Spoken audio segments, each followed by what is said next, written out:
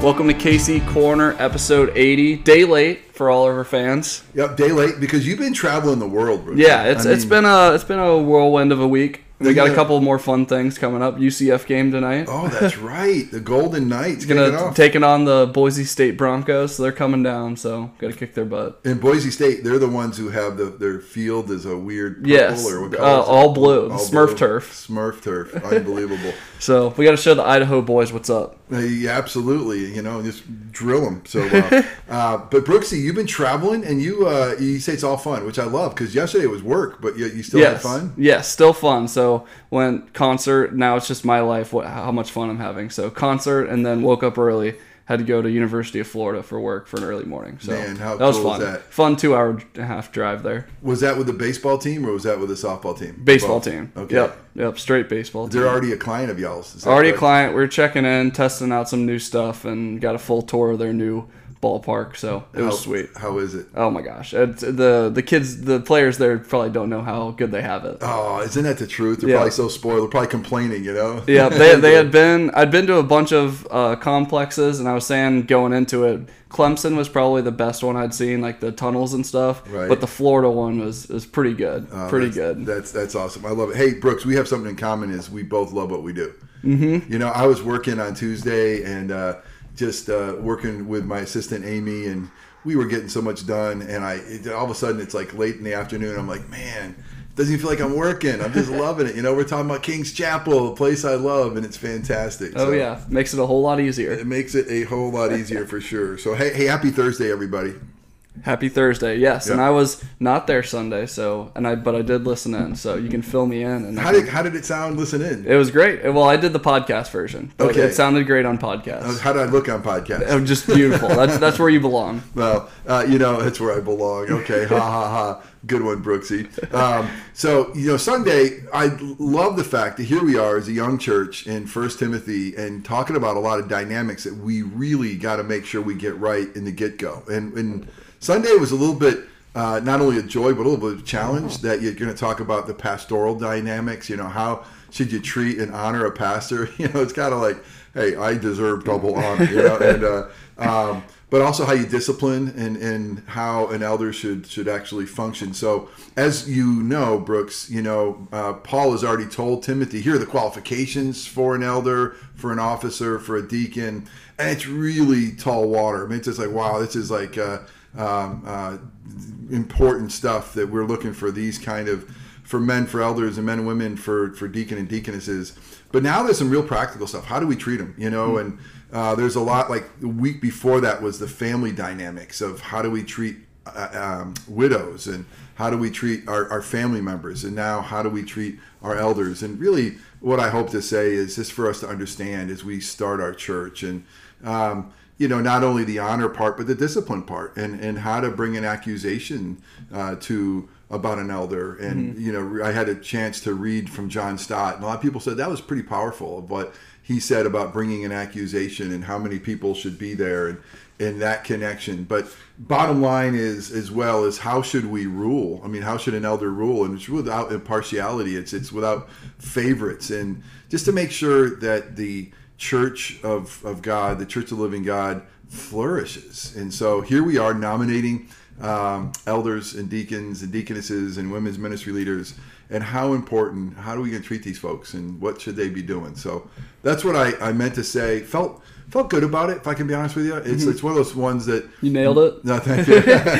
Well, that's not I nailed it, but going in, I have the same feeling about this week. By the way, going in, it's like, okay, a lot of nuts and bolts, and I'm going to be talking about dynamics of a pastor. I don't think anybody woke up on Sunday saying, you know what I want to learn? I want to learn what the dynamics of the church pastor and relationship should be. Of how I can honor Jeff. Yeah. Oh, no, Jeez, Brooks, that makes it sound terrible. But no one's waking up thinking about that, and that's not on somebody's radar of important things. But it's in God's word, and we're going to plow through it. We got to have it. So that's really what I meant to say, and love the response from the congregation, love where we are, and this week, and what I hope to say is, going off that real fast, thank you. Going through this sermon series, that makes me realize the Bible's not just gospel stories. It goes in nuts and bolts and all the details of how the church is to be run. So going through each week is really interesting, learning more about the church and how it applies today still. Well, isn't it great that it still applies for today? You know, just so cool. And, you know, as you said, it's more than just gospel stories.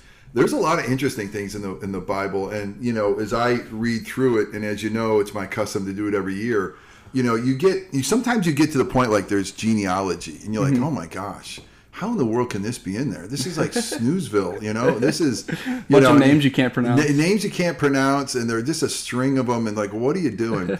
But it's always connecting the promised seed. It's either showing us this is how God's promises are being fulfilled. You know, he's hanging on to generations. He's not, Jesus hasn't showed up yet in the New Testament. I'm sorry, in the Old Testament. So, hey, here are a list of people that kind of keep together promises. And it's really, again, I wouldn't say it's the most riveting even with that, but early on as I read the Bible, it was like, what is that story in there for? I mean, why are you giving me somebody's, you know, listen, the most favorite family you have, looking at their family tree is mildly interesting, you know, at the best. So, oh, so cool. Oh, so Aunt Judith married Uncle Fred. Oh, you know, but it's important for us to know our story and how we're connected. So, and then to get something like such the nuts and bolts out of that. So, what else did you get from Sunday? Let me put you on the spot. Oh, geez, you have to help me grab my notes here. But yeah. I thought the interesting part was the public sin versus private sin and how you kind of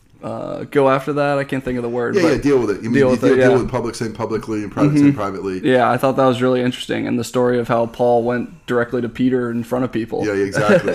Yeah, he confronted him right to his face. Yep. And, you know, that was a gutsy thing back then, you know. I mean, Peter is the man, and I think there is a difference between, you know, dealing with a pastor and dealing with a regular member, you know. So most pastors' stuff is going to be more public, you know, so it's hard not to. But at the same time, you know, the world we live in with Twitter and Instagram, you know, even it's interesting. I think it was Monday.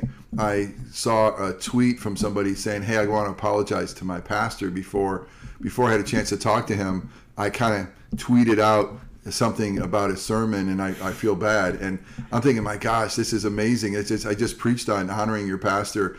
And I'm so old that it took me a little bit to figure out his thread, you know, to get to what did he actually say. And he said in church, he goes, "Oh my goodness, worst sermon ever. I've been here 25 years. I'm not sure I could stay here anymore after listening to this." And, you know, the guy was just like, oh man.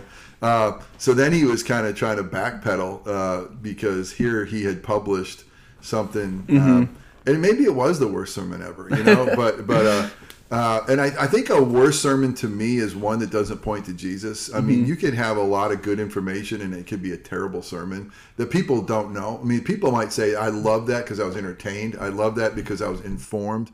But a sermon that's a good sermon is empowered by the Holy Spirit. And I loved it because I was transformed, because there was transformation in me. And so pastors, you know that we're going to get it. You know, on the way home, people are like, "Hey, what'd you think about his jacket today? Hey, what you know, did you dissecting your outfit?" Yeah, exactly. Was the music a little too soft or too loud, or you know, did you like that second point? So, anyway. Well, I know you after services, you've come in like I was just not on today. I'm like, I couldn't tell at all. So that's always a good thing too. Yeah, well, you know, it's true. I think that you know, let's go to baseball. You know, you can go 2 for 4 and have 2 seeing eye hits. You know, and then you can go 0 for 4 and you tag the ball every time he's hit it at somebody, you know. So it doesn't always mean what swing you put on it. And I think about preaching, and again, we've gotten a little further down with this, and I'll wrap up with this, but there is something, what's the word I want to use? There's something divine about preaching where God's going to do with it what he's going to do with it. And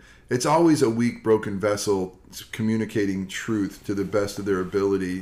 And it's always flawed because no one's Jesus. And at the same time, empowered by the Spirit. I mean, it's amazing that some people, you stand at the door and some people say, "Man, that was incredible. I loved it." And you're saying to yourself, "It was awful." And then sometimes you think, "Oh my goodness, I just preached the best home. That's a 480-foot home run right there. You know? And everybody goes out and there's crickets. You know, not one person, you know, says anything about it. You're like, what in the world, you know? So, but it's something in the ministry it's hard to describe that you do in a public eye, but in the long run, it only matters about one eye, God's eye, of what He says about it, and you do it for Him. Mm-hmm. But being a people pleaser, you're always trying to, you know, what do people think? Mm-hmm.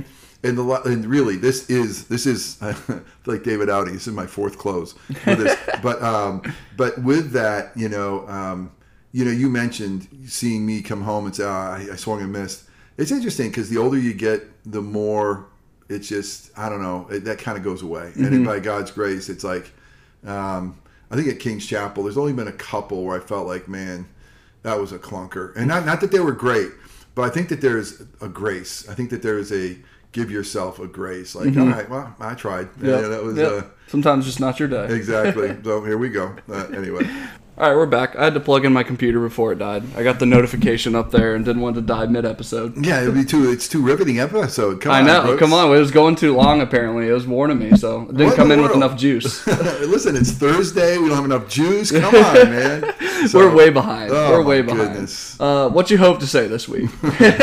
Hey, we just have 2 verses. We're in chapter 6. We finally made it to chapter 6. We're in the home stretch. Mm-hmm. When we talk about dynamics, this is really a work dynamic, but it's couched in a way that's a dynamic that we don't understand. It talks about slaves, how to honor your master. And that's a weird thing. I mean, mm-hmm. Why does the Bible even talk about how to deal with this? How come the Bible isn't just railing against it? And so I think I'll have to give a little backdrop of what it really looked like in that culture where 1/3 of the population in the Greco-Roman world at that time were slaves, mm-hmm. and how much of an economic engine that was.